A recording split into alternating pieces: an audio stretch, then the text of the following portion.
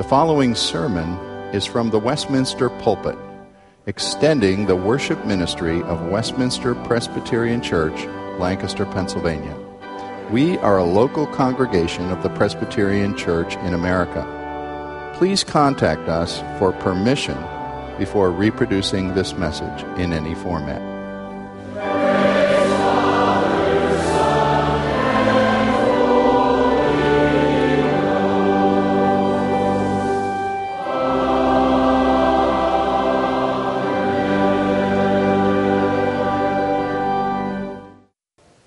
If you're new with us, we've been studying the Ten Commandments.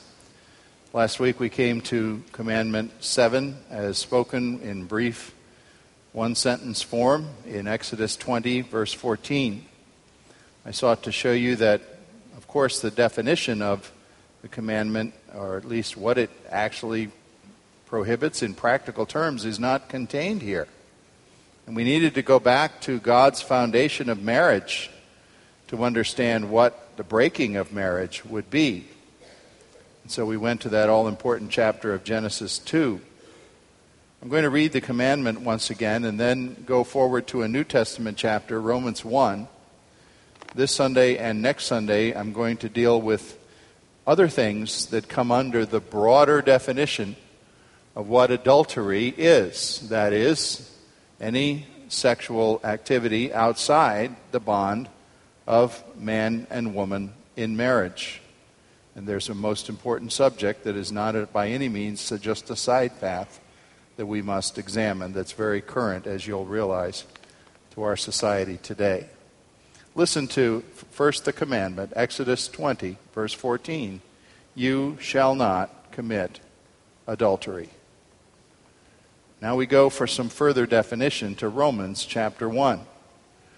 Romans, of course, is a cornerstone book of the whole Bible in terms of diagnosing what human sin is, what God's salvation is, and how we receive it by faith in Jesus Christ. And there are important words I'm going to read, Romans 1, 16 through 32. Listen again to God's word. Paul writes, I am not ashamed of the gospel, for it is the power of God for salvation to everyone who believes, to the Jew first and also to the Greek. For in it the righteousness of God is revealed from faith for faith, as it is written, the righteous shall live by faith. For the wrath of God is revealed from heaven against all ungodliness and unrighteousness of men who, by their unrighteousness, suppress the truth. For what can be known about God is plain to them, because God has shown it to them. For his invisible attributes, namely his eternal power and divine nature, have been clearly perceived ever since the creation of the world in the things that have been made. So they are without excuse. For although they knew God, they did not honor him as God or give thanks to him.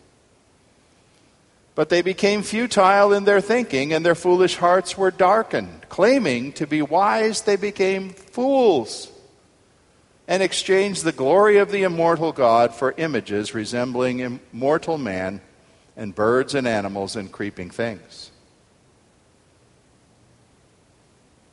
Therefore, God gave them up in the lusts of their hearts to impurity, to the dishonoring of their bodies among themselves, because they exchanged the truth about God for a lie, and worshipped and served the creature rather than the Creator, who is blessed forever. Amen. For this reason God gave them up to dishonorable passions. For their women exchanged natural relations for those that are contrary to nature. And the men likewise gave up natural relations with women, and were consumed with passion for one another, men committing shameless acts with men, and receiving in themselves the due penalty for their error. And since they did not see fit to acknowledge God, God gave them up to a debased mind to do what ought not to be done. And they were filled with all manner of unrighteousness, evil, covetousness, malice, full of envy and murder, strife, deceit, maliciousness. They are gossips, slanderers, haters of God, insolent, haughty, boastful, inventors of evil, disobedient to parents, foolish, faithless, heartless, ruthless. Though they know God's decree that those who practice such things deserve to die, they not only do them, but give approval to those who practice them. This is the Word of God. If you had any doubt whatsoever that rapid seismic change has been underway in all of Western morality, you could capsulize it in the remarks of two successive popes of the Church of Rome. The New York Times reports that in 2005, 8 years ago, now retired Pope Benedict XVI wrote this, I quote him, "Homosexuality is a strong tendency ordered towards an intrinsic moral evil and an objective disorder," unquote. You probably noticed, I don't know how you could not have noticed, that his recent successor, Pope Francis I, said a month ago, I quote, "If someone is gay and seeks the Lord, who am I to judge them?" Unquote. Is there any doubt that new breezes are blowing in the Vatican? Is there any doubt when the Queen of England, as head of the Church of England, chimes in with what Pope Francis I said? Or how about these two quotes?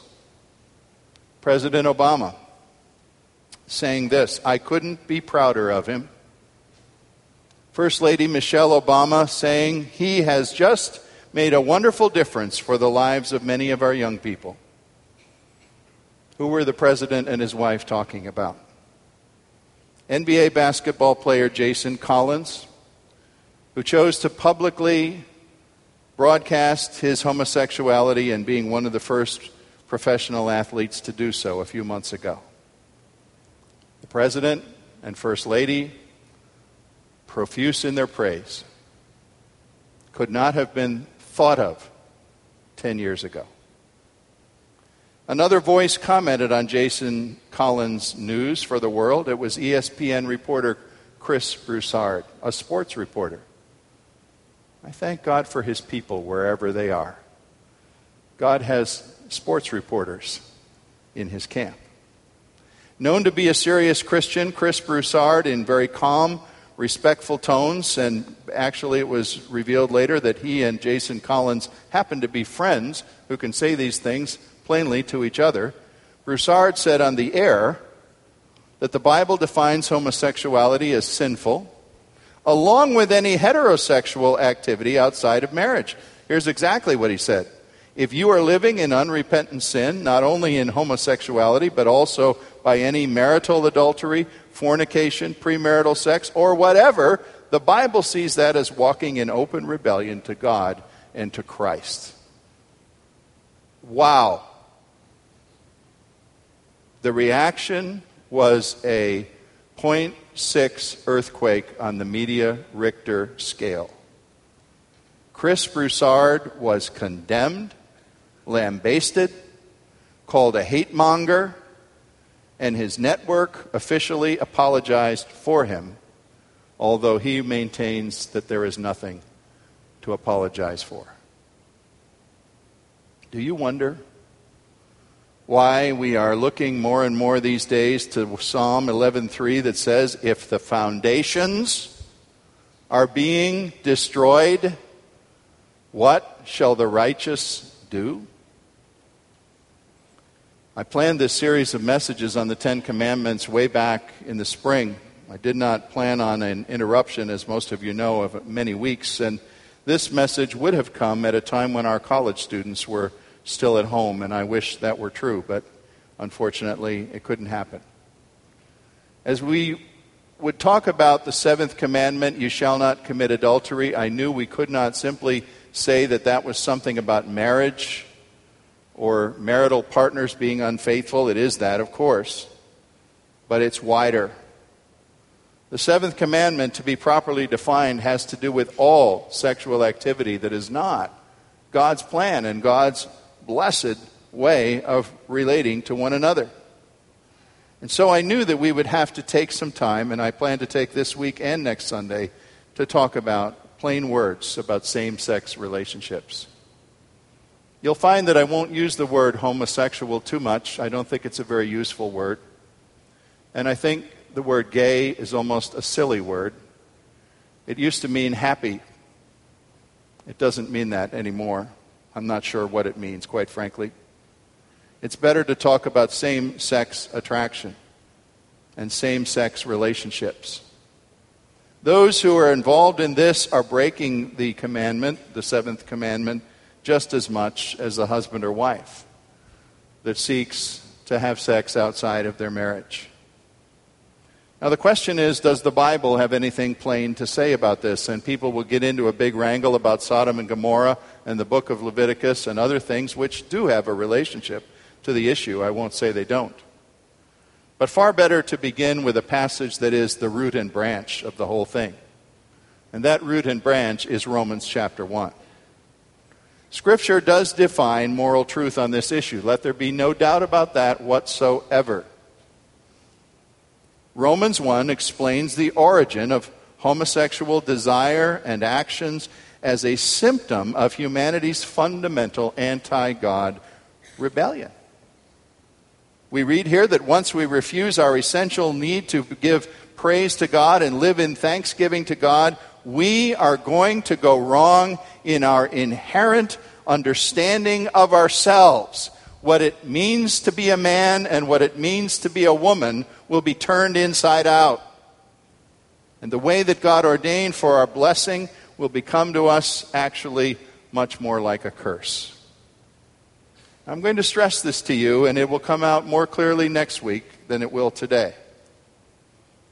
I hope that you will hear, certainly before I finish this morning, that those caught in the snares of same-sex attraction and relationships are not untouchable outcasts from the kingdom of God. Next time I will talk about the whole subject of mercy for those who struggle in this area.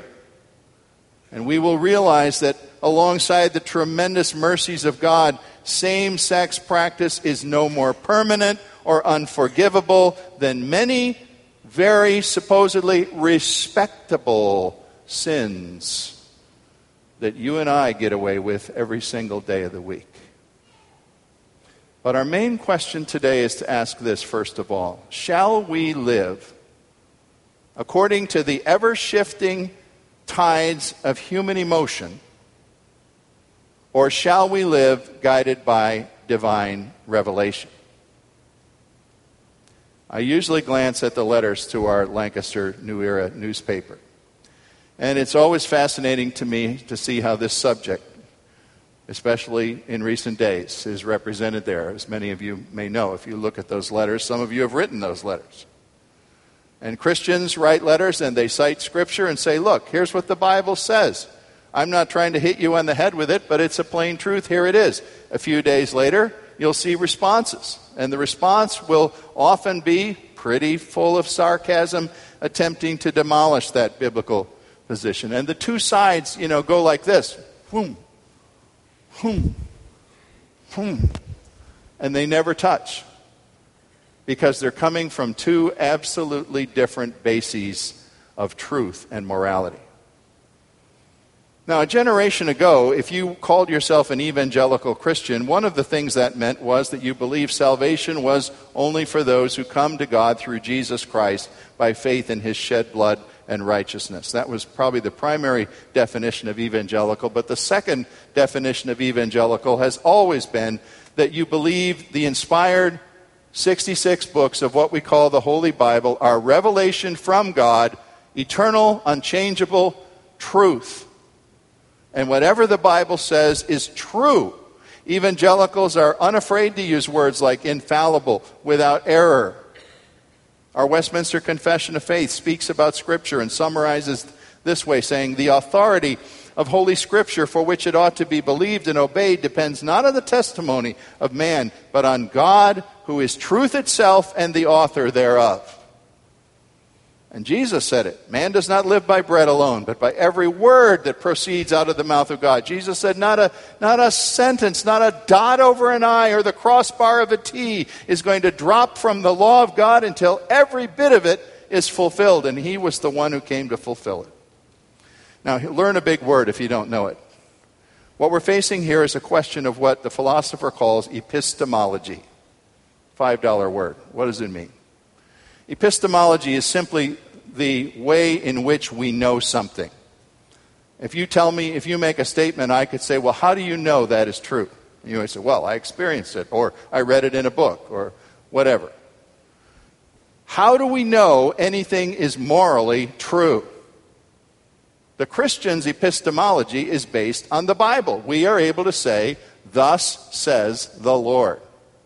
Because God, in giving a book, although through human authors, worked so marvelously by his Holy Spirit that his own word and his own truth is perfectly represented there. Therefore, when we started to define what adultery is, that Exodus says don't do it, we went back to Genesis 2 and examined what marriage is. The partnering of a man and a woman in the wonderful mystery that's called one flesh, that talks about more than just sex, but the uniting of their minds and their spirits to create, in a sense, a third person, a whole new person before God. And that any sexual union outside the castle of marriage displeases the Lord and is not his will. That's what adultery is. And therefore, when we come to talk about same-sex attraction and practice, we are also talking about adultery in the broader sense. How do we know something's true? Well, a new day has dawned. Were you aware of it?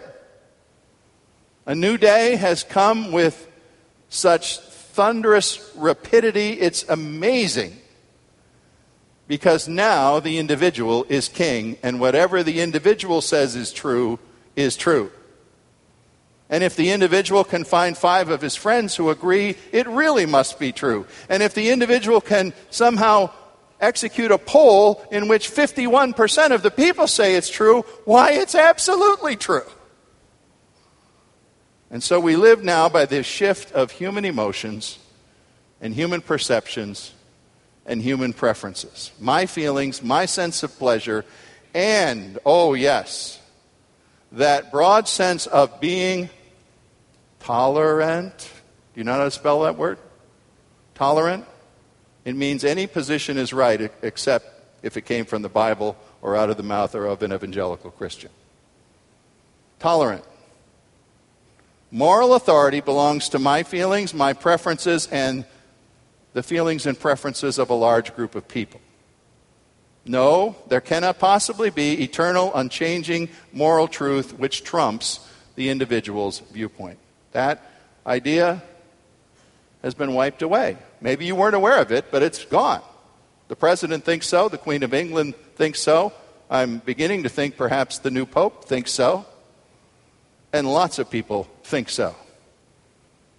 Now, human beings have always been tempted to live by their feelings without regard for the fact that there's almost nothing more variable or nothing that's more of a will-o'-the-wisp change in the moment than your feelings or your individual perceptions. They're unreliable. Your emotions depend on what you had for lunch, perhaps, or maybe you missed lunch and your body's in a low glucose state or something, and that determines your decisions. Well, in place of just feelings, for a long time we had a broad moral consensus, not just in America, but throughout Western civilization. Go back thousands of years. And we had what is often called the Judeo-Christian ethical consensus, and that is very similar to what the Old and New Testaments teach. In fact, the laws of both Britain and America and many other countries are built upon the basic moral consensus of the Bible, and upon what some people, if you don't want to be biblical about it, some people would just say, they would talk about natural law. Things that appear to be right, that are instinctively, don't murder. Well, yeah, you can be a Muslim or a Hindu or a Christian or anything else, and don't murder sounds like a good idea according to natural law. And so we had this consensus from natural law, from biblical law, that sustained Western society for a long time. Now it seems like the consensus has been shattered with almost dizzying speed. And the thing that concerns me most of all is to realize that there are younger adults, particularly it seems, in evangelical Christian churches, who are themselves being wooed by this lack of a consensus and by the new social consciousness of emotions and preferences, and are saying, I'm not so sure that the Bible does regulate homosexuality. I have a friend who's gay, and he's a fine person.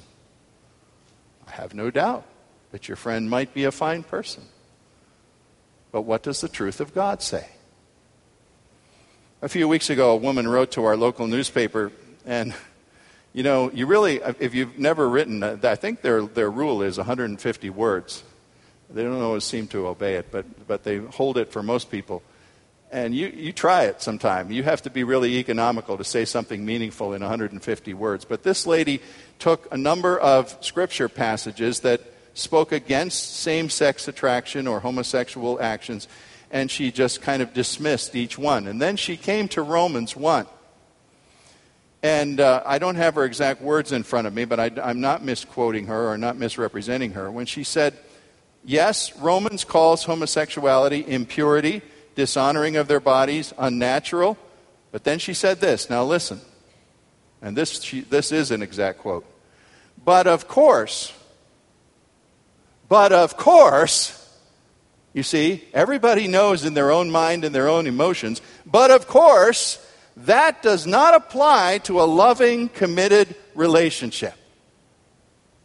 I fell off my chair and was gasping on the kitchen floor. But of course, the eternal Word of God does not apply to a loving, committed relationship. Do you see what is going on in epistemology today, even if you didn't know that word 20 minutes ago? How do we know something's true? Well, it doesn't really matter what God said if my mind says, I don't like that. I wanted to find that lady's phone number and call her up and politely say to her, dear lady, you might as well have said, this morning at breakfast, I walked up behind my husband because he had spoken cruelly to me when he got up this morning. So I walked up behind him and shot him 3 times in the back of the head. But of course, it's not murder because he spoke cruelly to me. So we throw away plain statements of God because, of course, my mind, my preferences, my emotions say something different. We're always going to keep talking past each other in these discussions because we have a different base for truth. One says, thus says the Lord. The other says, I feel. The poll says, my friends all agree. Well, I used to think that way, but now I know this wonderful gay couple, and they're the best neighbors I've ever had. The question is, are God's commandments carved in stone? Or are they written in pencil on silly putty to be reshaped any way that you want to reshape them? Will you listen to the authority of God's word because it speaks without ambiguity? Now, what does it say? So secondly, we go to Romans 1, and this is a vast text, all kinds of details and side paths in it. I'm looking for the flow and the sweep of it, not all the details. Perhaps it would be good if you had a Bible open in front of you to Romans 1 to catch this flow, this sweep of truth as we take from Romans 1 this point. Same-sex attraction has always been a primary symptom of human rebellion against God. Do you know the expression or the phrase, the canary in the coal mine? Does that mean anything to some of you? I'm sure some of you older folks. Apparently in England, they used to actually take canaries into the coal mine. Why? Because there were dangerous gases and methane and things that could, affect the miners, knock them out, and they could even die. Well, you take a bird that doesn't have nearly the lung capacity or the vitality of a man, and so what you're trying to find out is, hey, if there's a dead canary on the floor of the mine, there's gas, and we've got a problem. Well, in a sense, what Scripture is saying here, as God speaks through the Apostle Paul, is that the manifestation of homosexuality and what you would call unnatural affections is like the canary in the human coal mine.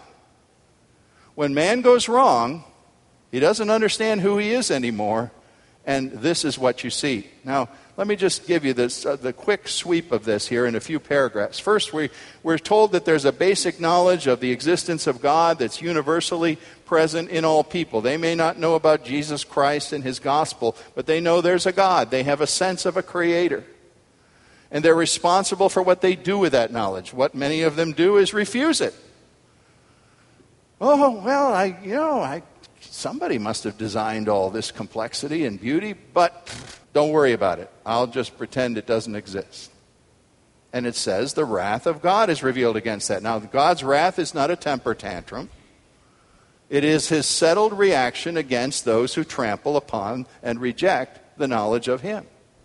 And he may be merciful and is merciful with people for decades and decades of their lives, but ultimately, God's wrath in judgment must be satisfied. So Romans 1 says in verse 18, there's this problem of ungodliness, anti-godliness. People know basically what's true about God, but I love the verb, they suppress it. I always think of pushing the lid. We used to have a Jack-in-a-Box that our kids loved. I think we still have it somewhere. It's like a 40-year-old toy that actually still works. And, the top pops off and Jack comes up, and then you push him back down and relatch it and wind it up again, and boom, out he comes. And you keep suppressing Jack. You keep putting him back in the box. Well, that's what people do to God. They suppress the truth about God. Well, here's what happens. Here's what can be a primary manifestation of those who do that, as we see verses 22 and following unfold here in Romans 1. Claiming to be wise, they become fools. They exchange God's glory for the images of animals and creeping things. You say, well, I'm not doing that. I guess I'm okay. Well, how about verse 24? God gave them up to the lusts of their hearts, to impurity, to the dishonoring of their bodies. He gave them up to dishonorable passions. And the women exchanged natural relations for those contrary to nature, and the men committed shameless acts. Women, he's not picking on you. As a matter of fact, Paul respects you. Some of the texts say, even the women. And we believe what Paul meant there was women are generally much more modest about these things, where men are primarily, tend to be at least, more driven by their lust. And Paul's saying, even the women, the more modest people, are doing what God did not ordain in nature should happen. And here's this sweep. Now, I'm not going to look at every word and every verse here, but just look. Can I possibly be mistaking what this says? Impurity, dishonoring of their bodies, dishonorable passions, contrary to nature, shameless acts. I could exegete every one of those Greek words and impress you that what they mean. You can see and hear the sweep of what they mean. Paul is not on some peevish personal rant here against homosexuality. He's telling you a broad, basic moral principle that when mankind, not just individual men and women, but mankind as a whole, suppresses the knowledge of God, what happens? We don't even have a right knowledge of ourselves anymore. And we don't even understand anymore what it is to be a man or to be a woman. And we start living an unnatural life with one another. We are experiencing really what amounts to a tremendous case of mistaken identity. Jerry Brown, governor of California. Some of us knew him in the 60s and 70s when he was barely out of the hippie stage, and people called him Moonbeam Jerry Brown. Now governor of California has signed into law, I understand, a law that says if a 6-year-old or 9-year-old or 13-year-old child in California decides that their gender preference is opposite from the body that they inhabit, then the 6-year-old boy, if he thinks his feminine side is dominant, should use the girls' lavatory. This is law in the state of California. Can you believe that? Folks, the monkeys are running the zoo. That's all I can say. Romans 1:32 says that what we do with this, we become so darkened in our thinking. We're thinking inside out all the time. And then we even come to say, well, this is the right way. This is God's way. This is just an alternative way. Look at verse 32. They know God's decree about practice of these things. But they not only do them, but give approval to those who practice them. Yesterday, a judge at the Supreme Court presided for the first time in history at a so-called gay marriage. It's not a marriage. Judge Ginsburg can preside over anything she wants to. It's not a marriage. There may be laws in this land that say it's a marriage, but it's not a marriage. God did not cause that behavior. God did not motivate that behavior. In fact, look at what 24, 26, and 28, the verses say here in Romans 1. When people are given over to this, their minds are darkened, their thinking is foolish, they're turned inside out, and what does it say? God gave them up. God suffers long with the follies of mankind. But folks, you need to know that the worst punishment we might ever endure on this earth is to have God, the God of glory, give us up. And say, you've made this bed, you're determined to have it this way, you won't have me, you won't glorify me, you won't thank me, you won't obey me, you won't worship me. I'm giving you up. And when God has given you up on this earth, you are already experiencing hell on earth.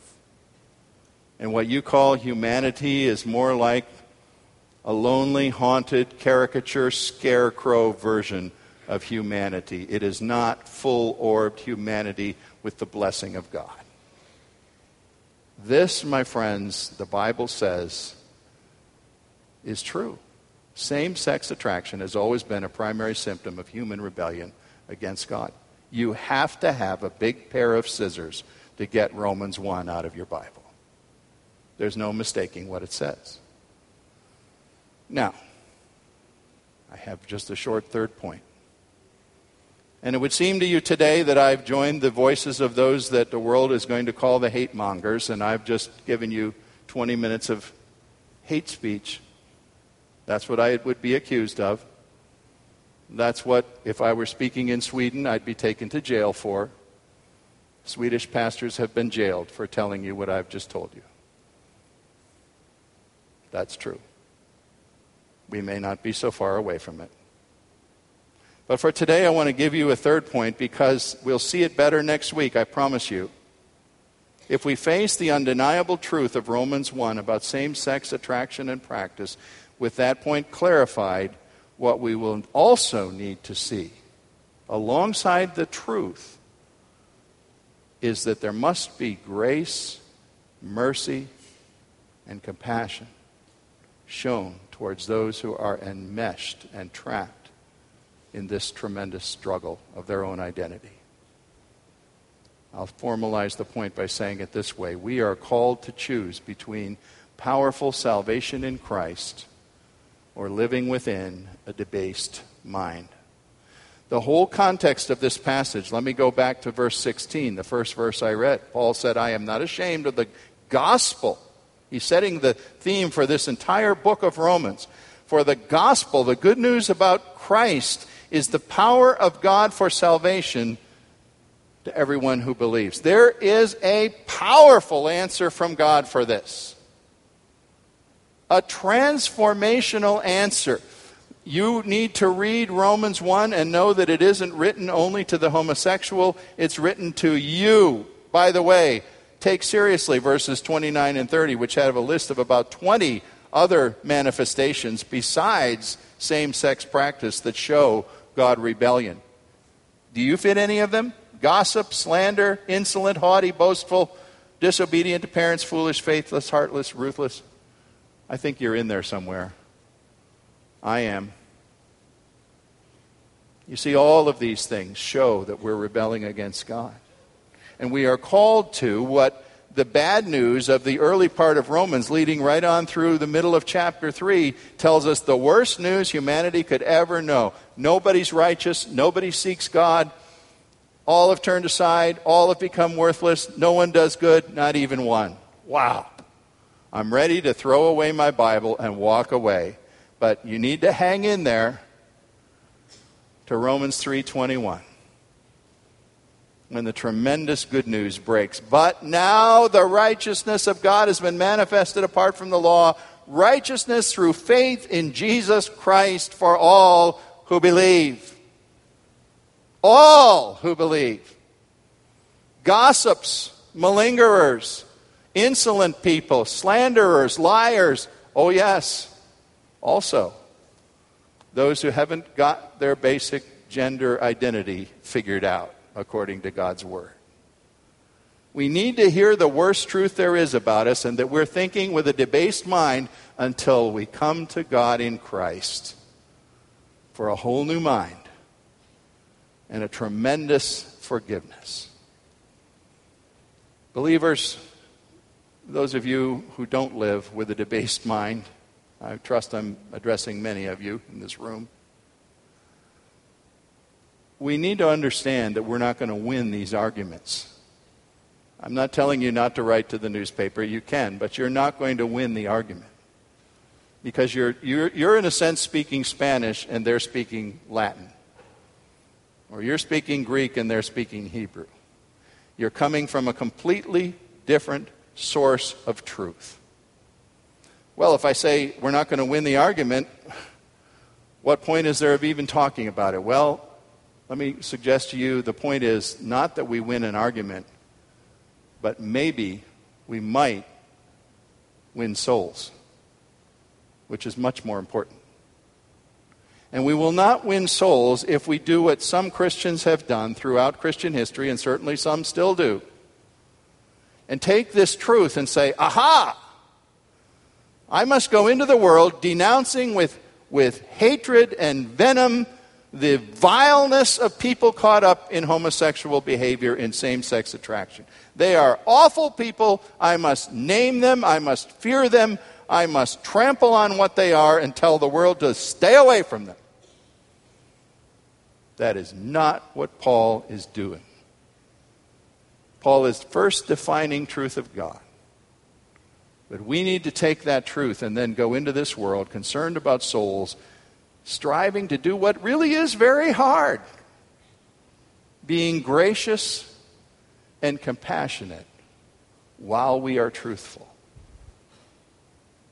I came across this letter on the internet from a woman who described herself as a formerly active lesbian. Her eyes are open to Christ now. She's becoming his new creature day by day. And she wrote a letter to the Christian church at large. I'm just reading a few sentences of a much longer letter. But here's some of what she said. She said, Christian church, do not change the hard truths of the Word of God to suit your gay friends. Do not compromise Scripture to give in under the pressure to be politically correct. Do not act as if our sins are acceptable, for they are not, and neither are yours.